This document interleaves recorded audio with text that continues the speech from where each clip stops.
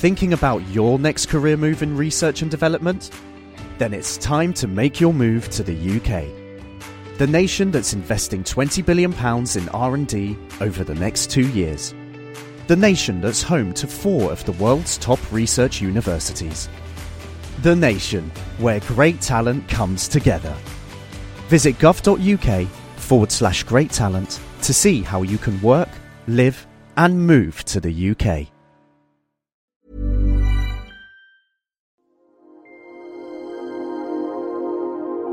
Stripping down science. The Naked Scientists.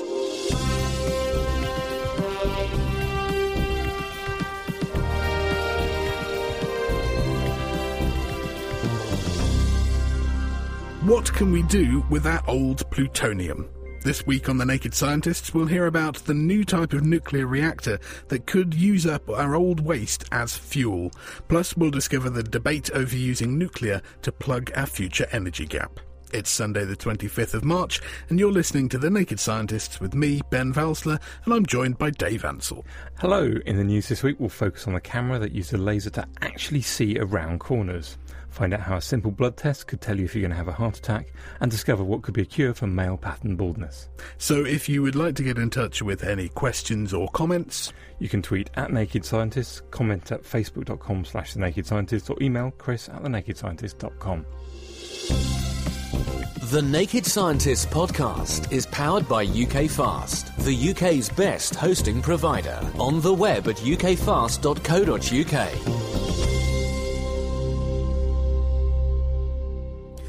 Nuclear power has been firmly in the news this month as we mark the anniversary of the Fukushima power plant failure, the result of an earthquake and the tsunami that hit Japan on the 11th of March 2011. The Fukushima plant was commissioned back in February 1971, and reactor technology has developed considerably in those 40 years, with new designs being safer and more efficient. Even now, new breeds of reactor are capable of closing the nuclear cycle by generating electricity at the same time as dealing with the problem of radioactive waste. One of these is PRISM, that stands for Power Reactor Innovative Small Module, and that's been developed by GE Hitachi, and we are joined by their chief engineer, Dr. Eric Lewin. Eric, thank you ever so much for joining us. I wonder if you could start off by saying, what's the push to need this technology? Ben, thanks for having me on your show. I would say the push is that as humans grapple with different energy sources going forward, the PRISM technology represents a different fuel source that has vast potential to generate a lot of carbon-free energy. So what is the PRISM reactor itself, and how does it differ from a traditional nuclear reactor? PRISM reactor is not too different from a conventional reactor in that it still does the basic fission process of breaking big atoms in half to extract energy. The PRISM technology came from work that General Electric started in 1981, and then the U.S. government funded a advanced liquid metal reactor program. And so at this point, the technology's really had 3 decades worth of development that we feel is ready to be commercialized in different market segments. So how does it actually work? So we need, obviously, a radioactive source, but it seems that the PRISM reactor can use a far wider range of sources than the reactors that we're used to seeing. How does it take that reaction and turn it into useful energy? Ben, what's unique about the PRISM reactor is that when a large atom, such as uranium-235 or plutonium, breaks in half or fissions, it gives off neutrons that are at a very high energy. And in our current commercial reactors with water cooling, those neutrons are slowed down or they lose their energy very rapidly. And that limits the amount of reactions you can do. So in the PRISM reactor, we use sodium as a coolant. That keeps the neutron energies still high or relatively fast, and that allows us to use different fuel to fuel this, and that's where the potential of this energy comes from. So why would sodium allow things to remain faster than using water as a coolant? What's the advantage? Well, as we know, water is made up of 3 atoms, oxygen and 2 hydrogen atoms. And hydrogen atoms have 1 proton in the center, and they're about the same mass as a neutron. So when we have a fission reaction that occurs with water cooling, that neutron comes and strikes the proton in the water and slows down and gives off its energy because they're about the same mass. So it'll be similar to playing billiards where the cue ball, the white ball, hits the 8-ball and it transfers its energy. With sodium, because it's a bigger atom, it has 24 protons and neutrons in the center. When that neutron hits it, it typically bounces off and keeps its energy. So analogy that I like to use, if we look at the Earth's orbit, it takes us 365 days to get around the sun. The fast neutrons in a PRISM reactor would go around the sun if it followed that orbit in 73 hours. If we look at the slower neutrons in a water-cooled reactor, it would take 8.3 years. So it's a big difference in energy that we have, and that's why we can use different fuels. So you're getting these sort of almost elastic collisions, and that means that you keep hold of a lot more energy. Does that also mean that if there's a problem, it takes you a lot longer to get rid of the energy to cool everything down? Actually, it's kind of the reverse. When the PRISM reactor uses metallic fuel, it's in metallic cladding and a metallic coolant called sodium in a metal vessel called the reactor pressure vessel. And that allows us to have air come on the outside and to remove the heat. So when we look at the unique thing with any nuclear power plant is that once we turn it off, it still generates heat from the radioactive decay. And typically that's about 7% when it initially gets turned off. So the PRISM reactor has the ability to remove that heat very easily with air coming on the outside of the reactor vessel, and it can do that not for hours or days or weeks, but forever. And so that's the unique part of the design that we've come up with. We saw in Fukushima that there was a problem with the coolant, and they were able to bring in seawater. Now, the seawater obviously ended up contaminated. It wasn't an ideal situation, lots of steam, and in fact it was the very hot steam that led to some of the explosions that people early on thought were a meltdown. Presumably with the sodium it will just continue to convect and continue to pass that heat out into the air, and we'll get lots of hot air, but nothing explosive, nothing building up pressure. So actually this will be a lot safer. Yes.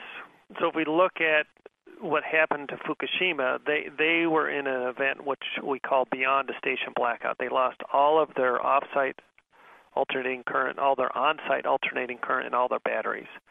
And so they had to grapple with those operators to remove that heat. Initially at 7% when they turn it off. So the way the PRISM is designed is that when it turns off, the way we remove the heat is we pipe in air right beside the reactor vessel. We have a different design, and that allows us to continuously remove that heat so we don't build it up. And what fuels can a PRISM reactor actually use? What can you take advantage of? One of the fuels we can take advantage of is the plutonium that has been separated in the United Kingdom during your reprocessing, and that has a great potential to produce a lot of electricity. The work that I've done in the United States, we looked at using this technology to extract fuel out of our used nuclear fuel. So that's another possibility. And then if you mixed some of our fuel with thorium, you could extract energy that way. So there's a lot of variants that you can do with PRISM as far as extracting energy from big atoms, is what we call it, to produce green electricity. And what then happens to the fuel in there? Obviously, with traditional plants, you're left with quite radioactive, unpleasant stuff that we have a bit of a problem and a bit of an argument as to how we get rid of it. What's left at the end of the life of a PRISM reactor? In the PRISM reactor that we have been talking to the U.S. government about, we take the fuel that comes out of the reactor and we do a separations using electricity, not acids, but electricity. And when we do that separations, we take out what is called fission products. Those are the small atoms that when we break big atoms in half, like cesium, krypton, rubidium, Superman-type materials. And we put the elements that normally occur in nature as a mineral, we put that into a very robust ceramic. And then the other one that are normally as metals, we put that into a metal alloy. And those two waste products, this rock or ceramic and this piece of metal, then after about 300 years are less radioactive than the uranium ore. So clearly it's a cleaner way of doing this as well, and we're going to have fewer dangerous products at the end of it. What sort of power can we get out of these PRISM reactors? Are they, again, equivalent to the reactors that we're currently seeing in service? They're a little bit smaller. So what we have proposed for the United Kingdom, for the disposition of the plutonium at the Sellafield site, would be one PRISM power block, and its total electricity output is about 600 megawatts electric. And that 600 megawatts electric, over its lifetime, could disposition that plutonium that's currently stored at the Sellafield site. So not only are you going to generate 600 megawatts of electricity, but you're also going to get rid of or use up or at least make use of a stockpile of plutonium that we currently have just taking up space and being a problem. Yes, we turn that into an energy asset. We don't look at that plutonium as a waste. And your country's done a very good job of safely storing that plutonium for this future use. And the current policy, as I understand it in the UK, is that they don't want to reprocess or recycle like I described, so they just want to push it through a reactor system such as PRISM, extract some energy, and then place that in a geological repository. Now, if we took the full vision of the full capabilities of this technology, that 100 tons of plutonium could generate between 200 and 500 gigawatts of electricity. So there's a great energy potential there should it be chosen to be used. Well, thank you very much. That was Dr. Eric Lewin he's the Chief Engineer at GE Hitachi. And Eric will be with us for the rest of the show, so if you have any questions for him or for us, then get in touch. You can tweet at Naked Scientists, write on our Facebook wall, or email chris@thenakedscientists.com. Once a nuclear power plant is commissioned, it's important to keep it running well and efficiently, and keeping the water flowing is just as important as maintaining the radioactive fuel. Heat exchangers are necessary to take the heat from the nuclear reaction and put it into water to make steam, which will then turn a turbine and generate your electricity. So heat exchangers rely on having hot water in one location and piping it through very small pipes which have a large surface area over which the heat can pass into the cooler water. Now that in itself creates a novel set of problems that scientists such as Birmingham University's Jonathan Morrison are trying to solve. Well, the nut that we're trying to crack is the problem that's been seen in the nuclear industry for many, many years, which is deposition of corroded material at very small restrictions in systems. So as you go from a large flow, as you would having a flow directly from the core of a nuclear reactor and into the steam generator, you go from a very large flow into very small tubes. And you often see deposition at these very small tubes, the most inconvenient spot, which is right at the entrance of them as the water's entering the small flow regime. How big a problem really is it? Does it cause a reactor to stop functioning properly? Not so much stop functioning, it's more of a money issue.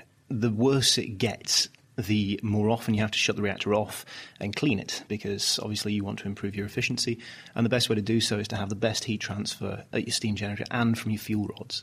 And you often have to switch the reactor off and clean it by hand in order to get this off. So this isn't something that would stop the reactor from functioning completely. This is merely money and the actual efficient operation of the plant. And it can also, if we can solve this problem, we can prevent people from having to clean it that often. And obviously the less time people have to clean it, the less material they're exposed to and the less dangerous environments they're exposed to. And that's a good thing all round. So what is the material that's actually being deposited? Well, that depends on what you've built your reactor out of. At the very beginning of the nuclear age, we used something called Admiralty brass, I believe, a type of copper-brass alloy, and that obviously would have deposited copper oxide and all sorts of things like that. In more recent years, we've moved from using that into using stainless steel, which has been an excellent material all round and is still used in many plants and is still used in conventional plants as well. But in more recent years, the most commonly used materials have been nickel-based alloys, which are extremely good. They're very good at corrosion resistance. They have lifetimes well in excess of many of the other materials we've used for the past 40, 50 years. And they are being increasingly found to be far superior to what we've used. My research is into stainless steel-based material, mainly because many plants around the world still have stainless steel steam generators, because replacing them with the new ones is really expensive. These things are hundreds of millions of pounds each. So if we can solve a problem and people don't have to replace their steam generators because of a failure, all the better.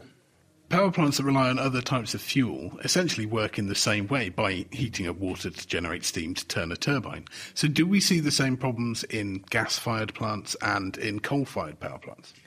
Not so much. The issue with conventional plants, and by conventional plants I mean oil and coal and gas, they generally use something called a supercritical water. which means the water has been heated up above 374 degrees Celsius, and it's at a very specific pressure, which I can't remember off the top of my head. But what it means is that the water is no longer either liquid nor is it gas. It's actually in a completely new phase of its own. This new phase means that each unit of this water can carry a lot more heat than either steam or water liquid can carry on its own. So as you increase the temperature at which you're burning your fuel, and as you increase the temperature of your coolant, you're actually increasing the efficiency of the fuel that you've burned. So you're getting more energy out of the same ton of coal or oil that you've burned. Nuclear power stations don't work in the same way precisely. They do work by heating up water, but they don't work in the supercritical region, because there is still a question of what will radiation do to water when it's heated up and when it's in the supercritical regime. So it is really a nuclear bespoke problem that you're looking at. But what do you think is leading to this deposition being in those particular places where obviously it's going to disrupt the flow probably as much as it could do anywhere? Well, there are many problems that it could be, but I've been charged with looking at a single specific one, which is a problem called the streaming current. And the streaming current comes from a corroded surface being exposed to flowing water that contains corroded particles. Now, the particles will sit very close to the wall, and as we flow water very quickly across the surface, these particles that are loosely adhered to the wall will be forced down the stream. As they're forced, they are flowing across the surface and they're generating something of a current. If you change the flow regime, that current is imbalanced, and in order to satisfy physics and the law of charge conservation, something has to happen in order for these particles and this charge to be balanced. So normally the particles will find themselves pulled back towards the surface and quite tightly adhered because they'll be reoxidized into another state. Now, at this point, you find that you have quite hard deposition around this point. Now, where we normally see this is when you change the flow regime from being a large flow and into a small flow. Do we have in the works any better ways to solve it rather than just cracking it open and cleaning them off? No, unfortunately, the only way to clean these things is to get in there and manually do it. Not necessarily on your hands and knees with a pipe cleaner, but there are obviously methods to do it. But people have to be involved in cleaning the thing. There's very few sections of the reactor you can simply clean by putting some chemicals through it, and shoving some bleach through the steam generator isn't going to work. And if you confirm that it is this induced current that attracts the particles in there, can we then use that to maybe aid future reactor design in order to reduce this problem?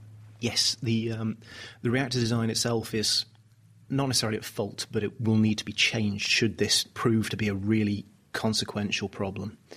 Over the course of reactor design, over the course of the last 50 years, has changed in order to redesign out a problem that they've seen. And water chemistry has been changed numerous times because of simple little things that we think, we can change that by changing the pH or just running it at a different temperature. This is just another one of those problems. Once this has been proven, there is probably more than likely a way to design the steam generator or to design any small flow restriction in a way that it will no longer be affected by this kind of thing. Jonathan Morrison from the School of Chemical Engineering at the University of Birmingham. Distilling the best science. The Naked Scientists. This is The Naked Scientists with me, Ben Valsler, and with Dave Ansell. And still to come, we'll hear from both sides of the nuclear divide. Are nuclear power plants the solution to our energy needs, or a needless risk when renewable can provide our power? But first, the Messenger spacecraft completed 1 year of orbiting Mercury this month. Now, by that I mean 1 Earth year, not 1 Mercury year. And 2 papers published in the journal Science highlight some of the surprising scientific results from our solar system's innermost planet. Messenger launched back in 2004, and after a few successful flybys, it went into orbit around Mercury in March 2011. As well as taking lots of images, it's been measuring the magnetic field, taking spectral analysis of the surface and of its fairly tenuous atmosphere, and it's been mapping the terrain, and it's made some unexpected discoveries about the planet's surface and about its core.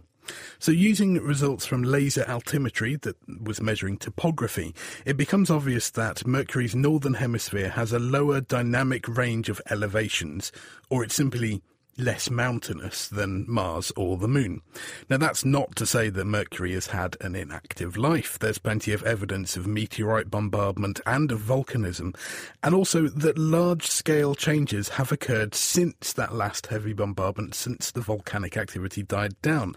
Some impact craters have even been tilted on their side and distorted, and the middle of them are now higher than the edge of the crater. Now, that suggests that either volcanic or some sort of tectonic activity must have been a very, as yet poorly understood, aspect of Mercury's evolution. So that's clearly a target for scientists to look at. Some of these unusual surface features, though, could be accounted for by Mercury's very strange core. It takes up 85% of the planet's radius. Now, that's much larger than we would predict from our understanding of Earth, where the core only accounts for about 50% of the radius. It contains a truly vast amount of iron, and that generates a fairly distinctive magnetic field, but it also has a very unusual structure.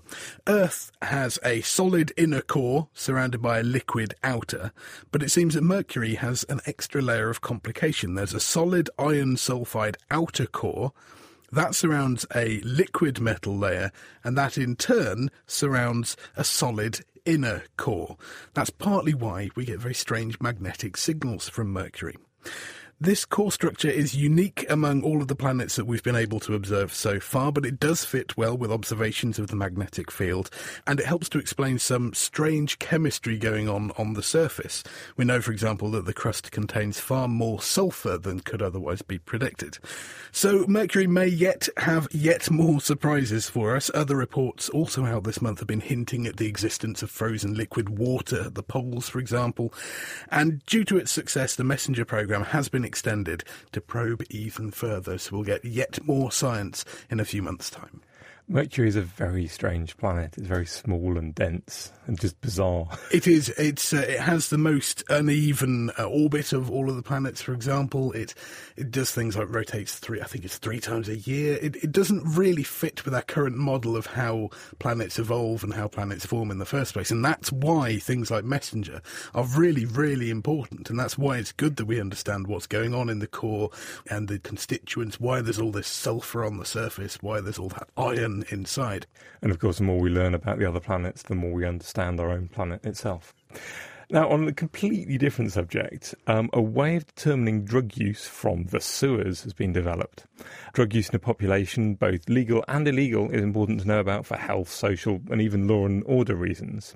And whilst it's relatively easy to keep tab on the amount of legal drug use by just going to a pharmacy and asking how much they've sold, purveyors of illegal drugs are unsurprisingly rather reticent with this sort of information. And it's possible to study drug users with questionnaires, but they're also quite reticent, not necessarily accurate. And I can imagine why people would lie about their drug use, but this isn't particularly new, is it? I found a report that said the River Po in Italy was analysed a little while ago, and it found evidence of consumption of, let me just check the figures, consumption of up to 1,500 kilograms of cocaine per year. So they're finding evidence, presumably metabolites of cocaine. What's the new angle here? Well, that's fine for drugs which are only used for legal reasons or can only be produced by legal means. There are quite a few drugs which are either used in legal uses and illegal ones, or can be created by metabolizing a legal drug into the illegal drug, and it gets excreted and ends up in the sewers as well. I think there are some, what we would call drugs, that come from prescription drugs, and that of course is not to say that people have been abusing drugs. I'm thinking of amphetamines, which can often be breakdown products of prescription drugs. That's exactly the problem. Now, Barbara Kasprick Holden and David Baker at the University of Huddersfield have been studying this, and they've used the fact that although both versions are often the same molecule, parts of these molecules can be mirror images of one another. And the legal and the illegal versions have different ratios of these different mirror images. And they've studied wastewater from a variety of treatment works using liquid chromatography machines to separate the different molecules and these enantiomers, the different mirror image versions, and mass spectrometry to give a better idea what the molecule is. They've found various different drugs in the wastewater, including amphetamine, methamphetamine, MDMA, which is ecstasy, ephedrine. But studying the percentages of the different enantiomers, the different mirror image versions, they can work out how much of each one of these was illegal and how much of it was legal. Technique is quite new. They need to do an awful lot of calibration because they don't really know how the different mirror image versions behave when they're in a sewer. You might find that some bacteria which eats one of them and doesn't eat the other one. So they need to calibrate the whole system at different temperatures and in different kinds of sewer. But it could turn into a very important tool in understanding just what is being used out in the population. This is chirality, isn't it? Whether or not something left-handed or right-handed, a molecule can be one or the other.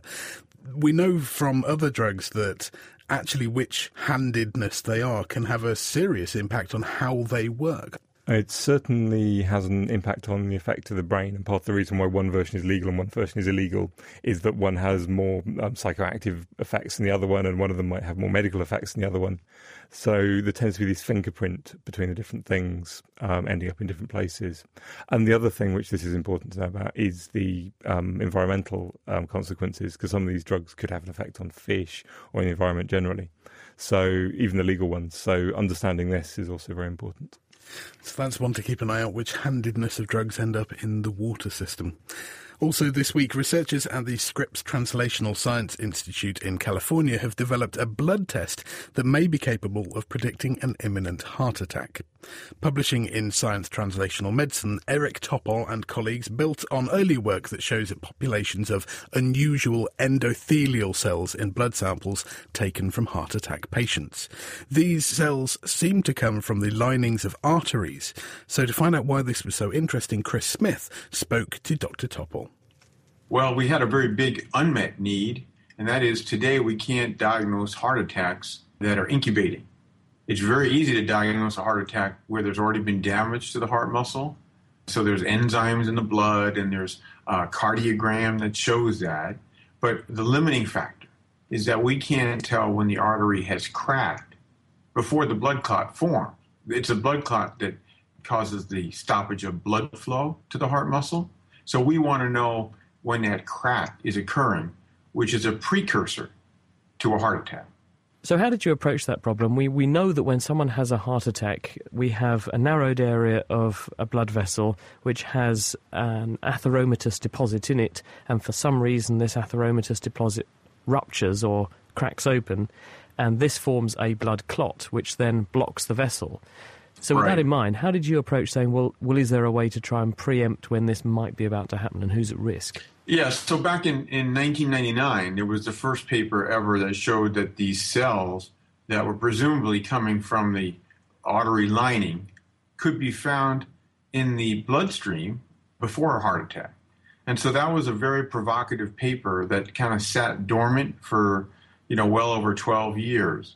Because we didn't really have, until more recently, the ability to unequivocally identify these cells, that they were truly coming from their artery, and also to zoom in on them and to do such things as sequencing and elaborate studies to understand what these cells are all about.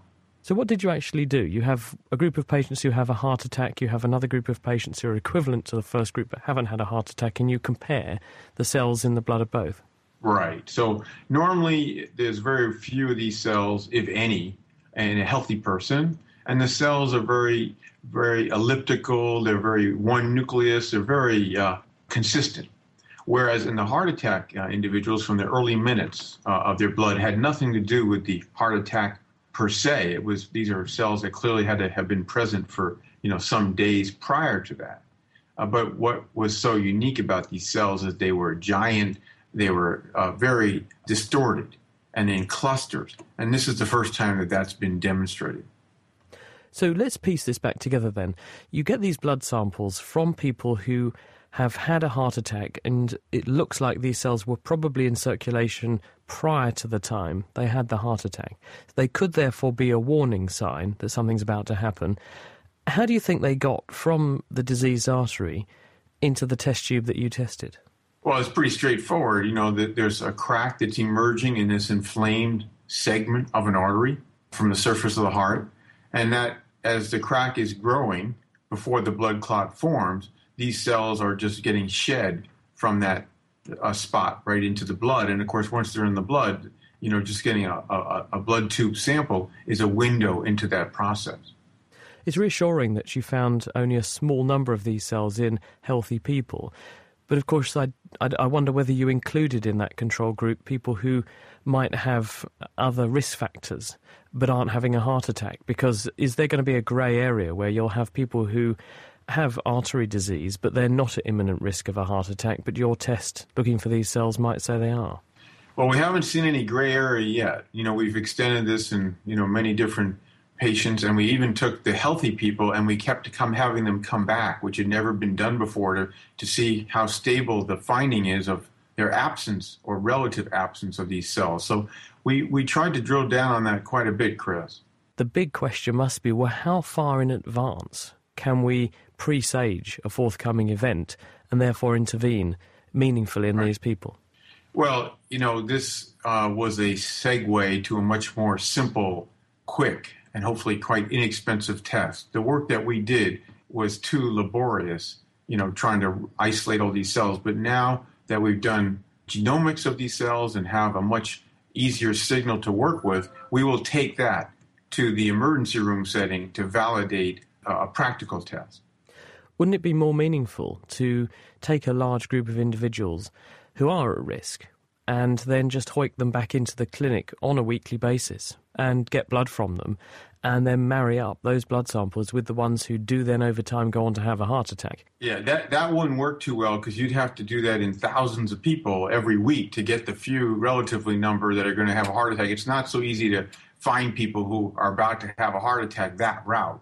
But if you go to the emergency room setting, where people, for example, in the U.S., there's 3 million people coming in with chest pain or tightness or pressure thinking they might have a heart attack each year. And out of those, so many have no damage to their heart muscle, but in fact are the exact kind of people that we're trying to identify, because they are having this precursor event. So that's a much better way than just taking people who are perfectly stable with no symptoms, having to come back to a clinic every week. But you're bringing up another point. This is a one-off test. In order to have the blood under surveillance all the time, in high-risk individuals like you were outlining, that will require a sensor embedded in the blood, which we're working on as well, that would communicate to one's smartphone to give a ringtone that a heart attack is incubating. I'm also getting at the point that we're coming up with all these coronary risk profiles, and we're saying to people, you have a 10% risk or you have a 15% risk, and we're using this to inform what drugs we put people on. If we've got an even more acute measure, these are the individuals who are not just at risk, but these are really elaborating a heart attack. It's in evolution. Then they could actually be stratified for even more intense treatment, and a heart attack could be prevented in those individuals. You've nailed it. The point is that once you know the heart attack underlying process is ongoing, it's a heart attack waiting to happen, then the main thing is to prevent the blood clot. If we prevent the blood clot, then the chance of preventing the event is exceptionally high. And that's really becomes the new goal. Eric Topol from the Scripps Translational Science Institute at La Jolla, California. Now, with a roundup of other science stories hitting the headlines this week, here's Mira Senthilingam. A new drug target to prevent male pattern baldness has been identified by scientists at the University of Pennsylvania. By profiling the genes and resulting proteins in scalp tissue from males suffering from the condition, George Kotsarellis found that in samples of balding tissue, there were increased levels of prostaglandin D2. It's thought the protein inhibits hair growth in hair follicles by acting on a receptor known as GPR44. Targeting this receptor therapeutically could treat or prevent male pattern baldness in the future. If you look at the current treatments for male pattern baldness, they're all based on serendipitous findings. But what we've done is we've directly studied the disorder and looked for abnormalities in the actual scalp. And we showed that this protein inhibits hair growth in both human hair follicles as well as mouse hair follicles. We then identified the receptor that this protein works through, and there are compounds that target this receptor already. So we think that using these compounds would lead to a new treatment for male pattern baldness. Satellite images have been used to identify over 9,000 sites of early human settlement in northeastern Syria.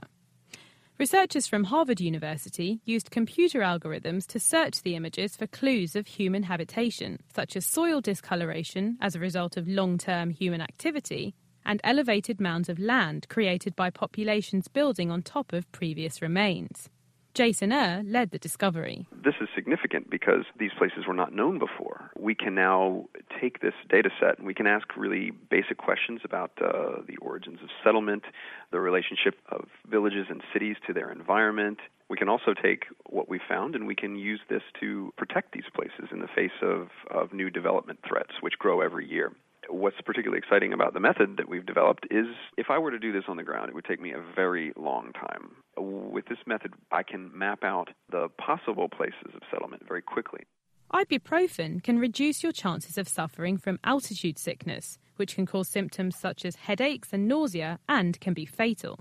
Taking 86 volunteers up White Mountain in California to altitudes of 12,500 feet and dosing them with either ibuprofen or placebo, Grant Lippman from the Stanford University School of Medicine found that people taking the drug were 3 times less likely to show symptoms. Up till now, the prevalent medications are prescription drugs like acetazolamide or dexamethasone, limited by prescription-only availability, and each with side effects. So we're really excited about the generalizability of these findings that can affect the tourists and the weekend warriors and people who want to enjoy the mountains and don't want to be feeling awful for the first day or 2 days of their vacation.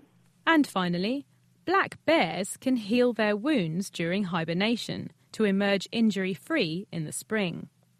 By making small incisions in the skin of 14 black bears before hibernation and monitoring the state of these wounds as the bears hibernate through the winter, David Garchelis from the University of Minnesota found that despite having a lower metabolism during this time, the bears replaced layers of skin at injured sites and grew new hair with minimal scarring and no signs of infection.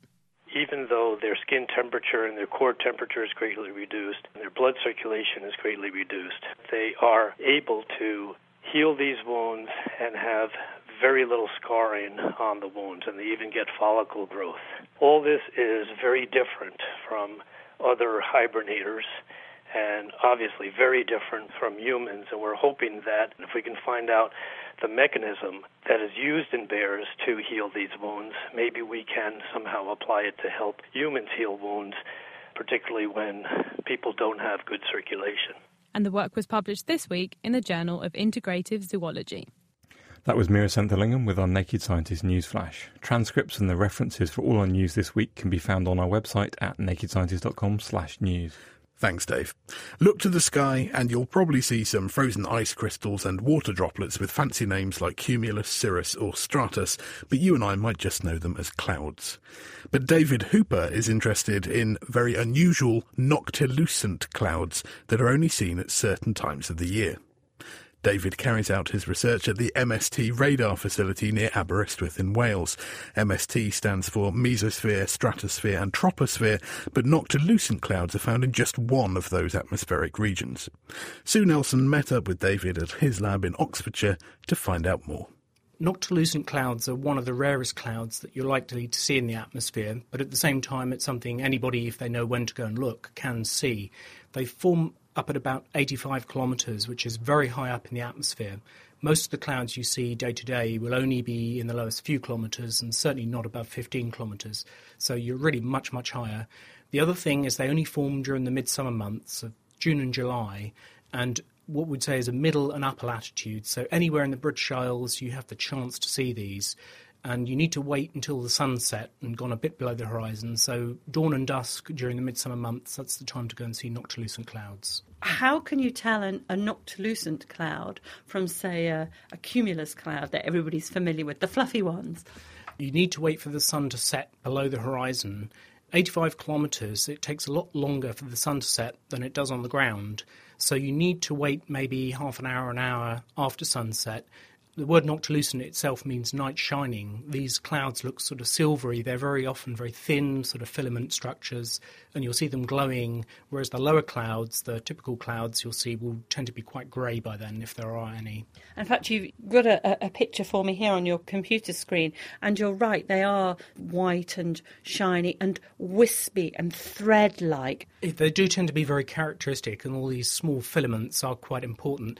That said, it sometimes is possible to confuse a regular cloud with a noctilucent cloud, but if you've got nominally clear skies, you'll know if you do see a good example. Why study these particular clouds? These clouds are interesting because they're in a part of the atmosphere where it's quite hard to study anyway. So clouds, even low down, by watching what clouds are doing, it can tell you a bit about the atmosphere.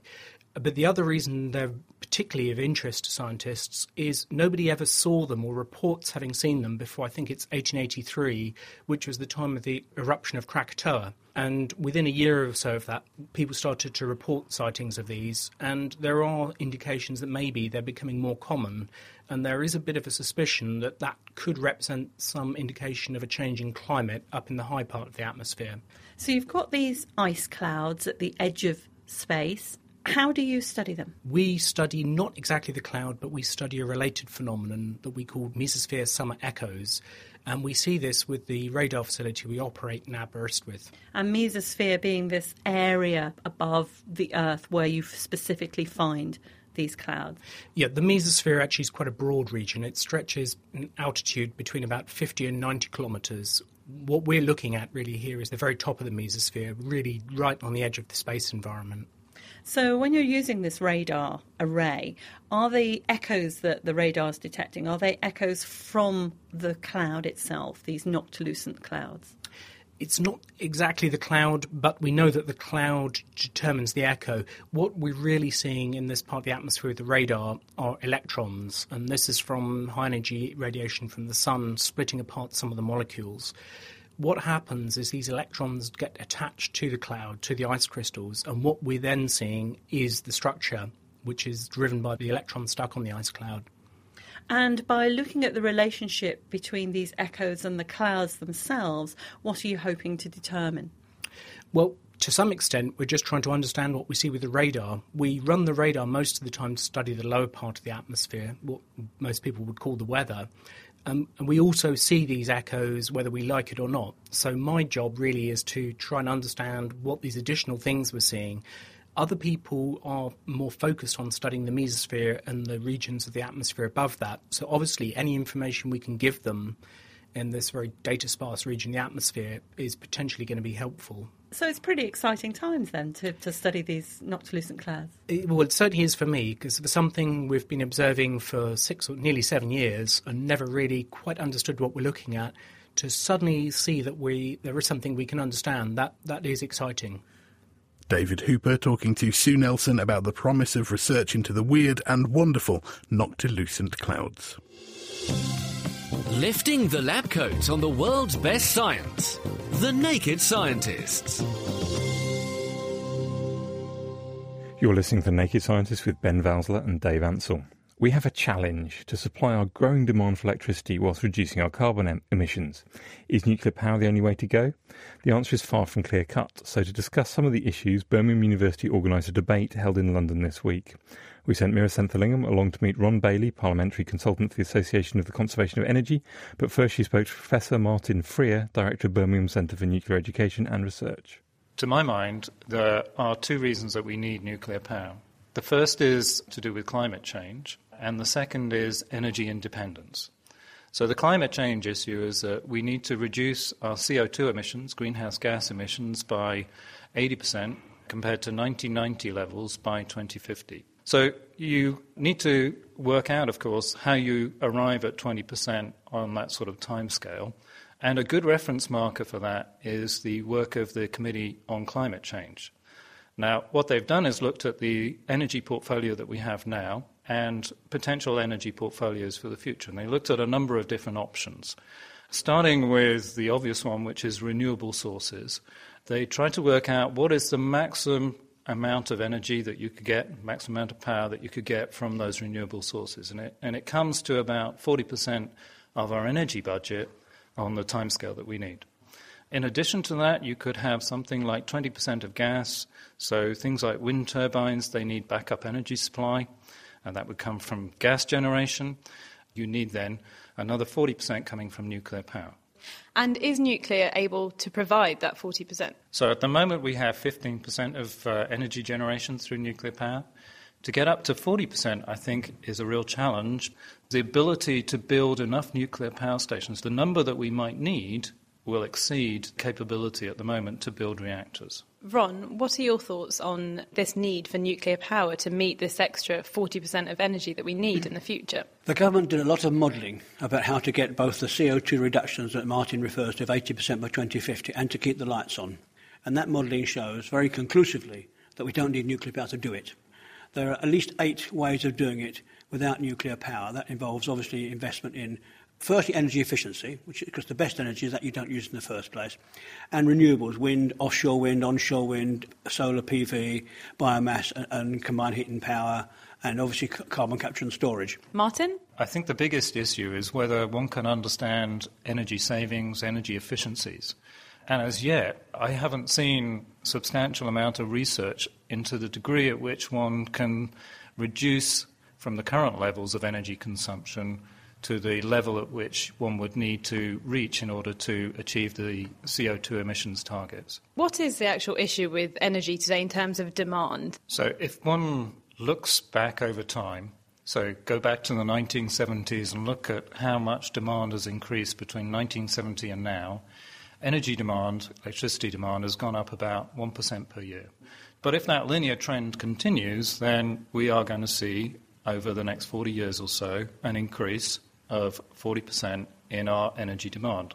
At the moment, we cannot meet that in terms of the kind of capacity that we have, energy generation.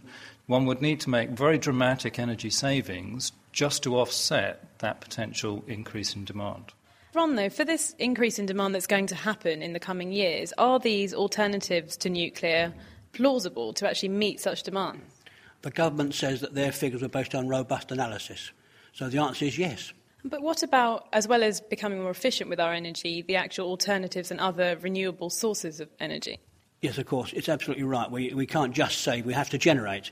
And again, the government's evidence shows that these will provide enough heat and electricity to keep the lights on and to keep us warm in our homes. One way of putting this into context is to take the evaluation done by David McKay. And he's looked at all the countries around the world to evaluate the amount of power per metre squared that you would need to generate. And for the UK, it's 1 watt per metre squared. And then you look at the amount of power that you could generate from a wind turbine, it's about 2 to 3 watts per metre squared, which means that to solve the UK's problems, you would need half to a third of the UK covered with wind turbines. And how does nuclear compare to that?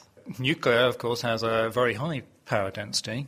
You can get a gigawatt out of tens of square metres. So the power density is much, much higher. Martin, just to focus in a little bit on nuclear power itself and some of the concerns just regarding the safety of future reactors, the actual designs of these future reactors, and the question of disposing of waste in these. So are these all being taken into account?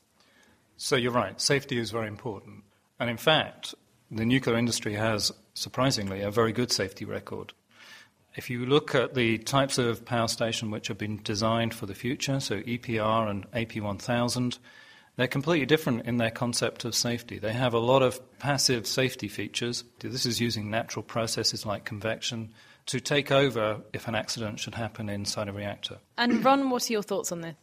On the issue of safety, I mean, the nuclear industry has been claiming it's very safe for years and years and years, and hopefully, and thankfully, there's some truth in that. But I can mention words like Fukushima, 3 Mile Island, and Chernobyl. So, it's not as safe as it's claimed. Well, okay, so to put it into some context, if one looked at 3 Mile Island and looked at the number of people who actually lost their lives through that accident, well, it wasn't any. And indeed, if one looked at Fukushima as well, how many people died in the nuclear part of the event? Well, none. How many people died in the tsunami? Well, over 18,000. The worst nuclear incident, as Ron mentioned, was Chernobyl. Again, about 28 people died in that incident. And subsequently, the latest United Nations report in 2011 showed that only about 15 people got cancer, thyroid cancer, in the intervening years. So it's rather crass, but if one was to try and quantify how good that record is against other energy generators, then nuclear power is something like 100 times more safer than gas and 1,000 times more safe than coal. To summarise, what should we be doing next? Martin? I believe very strongly that nuclear power is part of the future. I think the government need to look carefully about the economic conditions, the political conditions, to encourage companies. It's a big gamble for companies to invest in nuclear power. One needs to make sure that those conditions are right. Ron? The next step is to fully investigate the potential for energy efficiency and energy saving, which hasn't been done. And as it's the cheapest, we should do that now.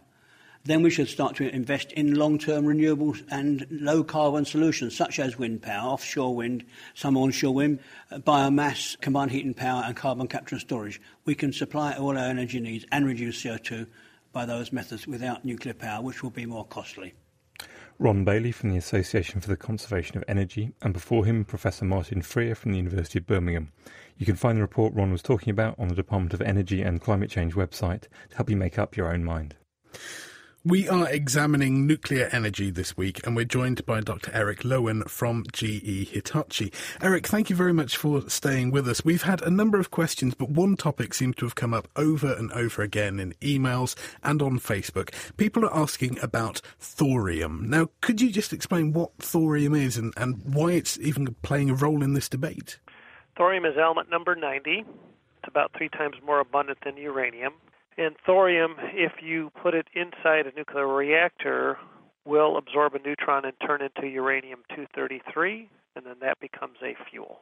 So it could be a useful thing to put into a nuclear reactor if we can get it to absorb those neutrons, if we can get it to play a part. Would it be safer? Would it be more useful? Are the byproducts less harmful?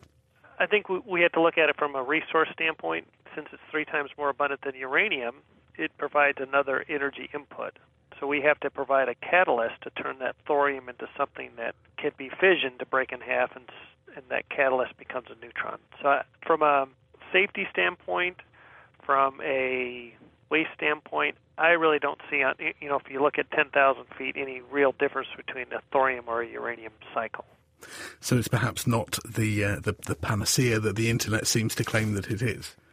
Well, I think if you had a chance to read Sir David King's Smith School report on Towards a Low-Carbon Pathway, he talks about moving to a decarbonized society with more nuclear power and has discussions that there isn't enough uranium. And so that's where thorium can provide that extra element. Well, thank you very much. Hopefully that will keep people talking, I guess, as it has had a lot of discussion. But we've also had a question on Twitter from Jean Shao, who asks what it is about newer plants that make them safer. So what have we learnt from the last 40 years of nuclear development in order to make safe plants? We've learned to make designs that really take advantage of physics. It's probably misnamed called passive safety, but I would call it better using and understanding the physics, where we use gravity, natural convection, those sort of things to help cool the plant after it shuts down. So GE Hitachi's ESBWR has the ability to remove heat passively without any electricity, without any operator actions for well over 7 days. The PRISM reactor, while you had me on this show today, can do that for a very, very long time, if not forever. So that's where reactor vendors like GE Hitachi have learned to, what do we need to do to these designs to make them better and to make them safer? We've also had a question from Eddie in Northampton, who was asking, what is the half-life of plutonium? The half-life of plutonium, 239, is 2.4 times 10 to the 4th years. The other isotopes of plutonium have a little bit shorter half-life than that. So that means that if you're breaking them down into plutonium down to something which has a half-life of only 300 years, that's definitely improving the sort of radioactive danger and pollution problem. If you look at the repositories, they grapple with these long-term elements, and I call them transuranics, those elements above uranium, where they have half-lives of hundreds of thousands of years. That makes it tough on a repository design. If you get down to where you have fission products, which are on hundreds of years, then your repository design can be, I think, simpler and a little bit different. And just to clear up a couple of the basics things, half-life essentially means that after that many years you will have half as much of the original product. So it doesn't mean that it will only last twice that length, because after that many years again, you have half again. Right, but just to be clear for your listeners, if I have one kilogram of plutonium. I come back after one half-life, I'll have half a kilogram of plutonium and half a kilogram of uranium, because that plutonium decays into uranium. Well, thank you ever so much for joining us. I'm sure that there are plenty more questions, and we can see more questions on Facebook. Dave, for some of the basics, we're talking about isotopes of things. So plutonium is an element. It comes in different isotopes. What do we really mean by that? What defines an element is the number of protons it's got. So also the number of electrons it's got outside, so it defines the chemistry of that element. You can then change the number of neutrons inside that atom, and that will change its nuclear properties, won't change its chemical properties, and these things with different nuclear properties are called isotopes of an element. So it's still the same element, but different numbers of neutrons, so that the 238 is the number of neutrons. The 238 is the total mass, the total number of protons and neutrons, and so 239 will have an extra neutron or whatever. Excellent. And now, with a super hot question of the week, we're joined by Hannah Critchlow. The Naked Scientist's Question of the Week, brought to you in association with the Houter Wisman Foundation, supporting science and education from Alpha to Omega. This week, we hear from a listener who wonders about the inequality of the temperature scale. Well, I'm Bronwyn Higgs and I'm based in Melbourne, Australia. If we have a lower limit on temperature that is absolute zero, where it's so cold that nothing happens, why do we not have an upper limit? We turn to Sam Gregson, high-energy particle physicist at the University of Cambridge and working at the Large Hadron Collider in CERN, Switzerland. The temperature of a system is simply related to the amount of energy in that system. Because a system can't have a negative energy, there is only so much heat you can remove from it, and so a limit to how cold you can get. This is called absolute zero. We have got very close to it. Scientists in Finland have cooled rhodium atoms to 1/10 of a billionth of a degree above absolute zero. On the other hand, an absolute maximum temperature would require there to be a limit to the amount of energy you can give to a particle. As far as we know, there is no such limit. Although the speed of light is the universal speed limit, the reason you can't get there is that this would require an infinite amount of energy. So this speed limit does not limit the amount of energy and therefore the temperature of an individual particle. The most energetic particle ever observed was a cosmic ray over Utah, travelling at 99.999999985% of the speed of light. Probably a single proton with about 50 joules of energy. This is equivalent to about 5 trillion degrees Celsius, and there is no evidence that this is the hottest you could get to. As far as we know, you are just limited by the amount of energy you can give to a particle. So you could say that the absolute maximum temperature is a temperature equivalent to all the energy in the universe concentrated onto one particle. But that limit's more accounting than basic physics. Thanks, Sam Gregson from Cambridge and CERN. So temperature is related to thermal energy.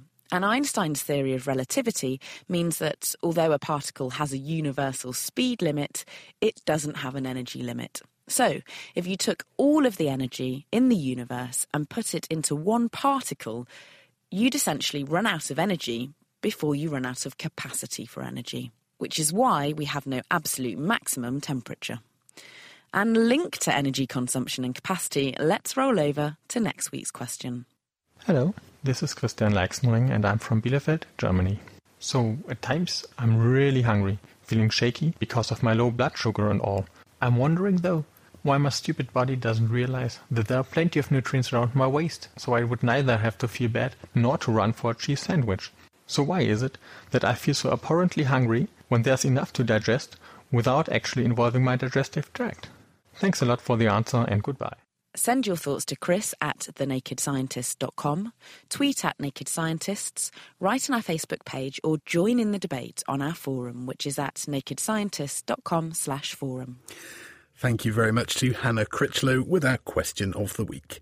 And that's all we have time for this week. Next week we'll be tipping out the mailbag and opening the phone lines because it's a question and answer show.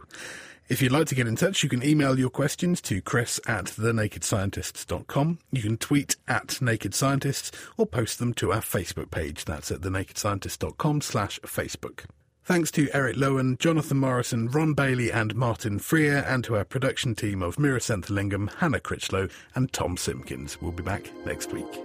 The Naked Scientists podcast comes to you from Cambridge University and is supported by the Wellcome Trust, the EPSRC, the STFC, the Natural Environment Research Council, and UK FAST. For more cutting-edge science, join us online at nakedscientists.com.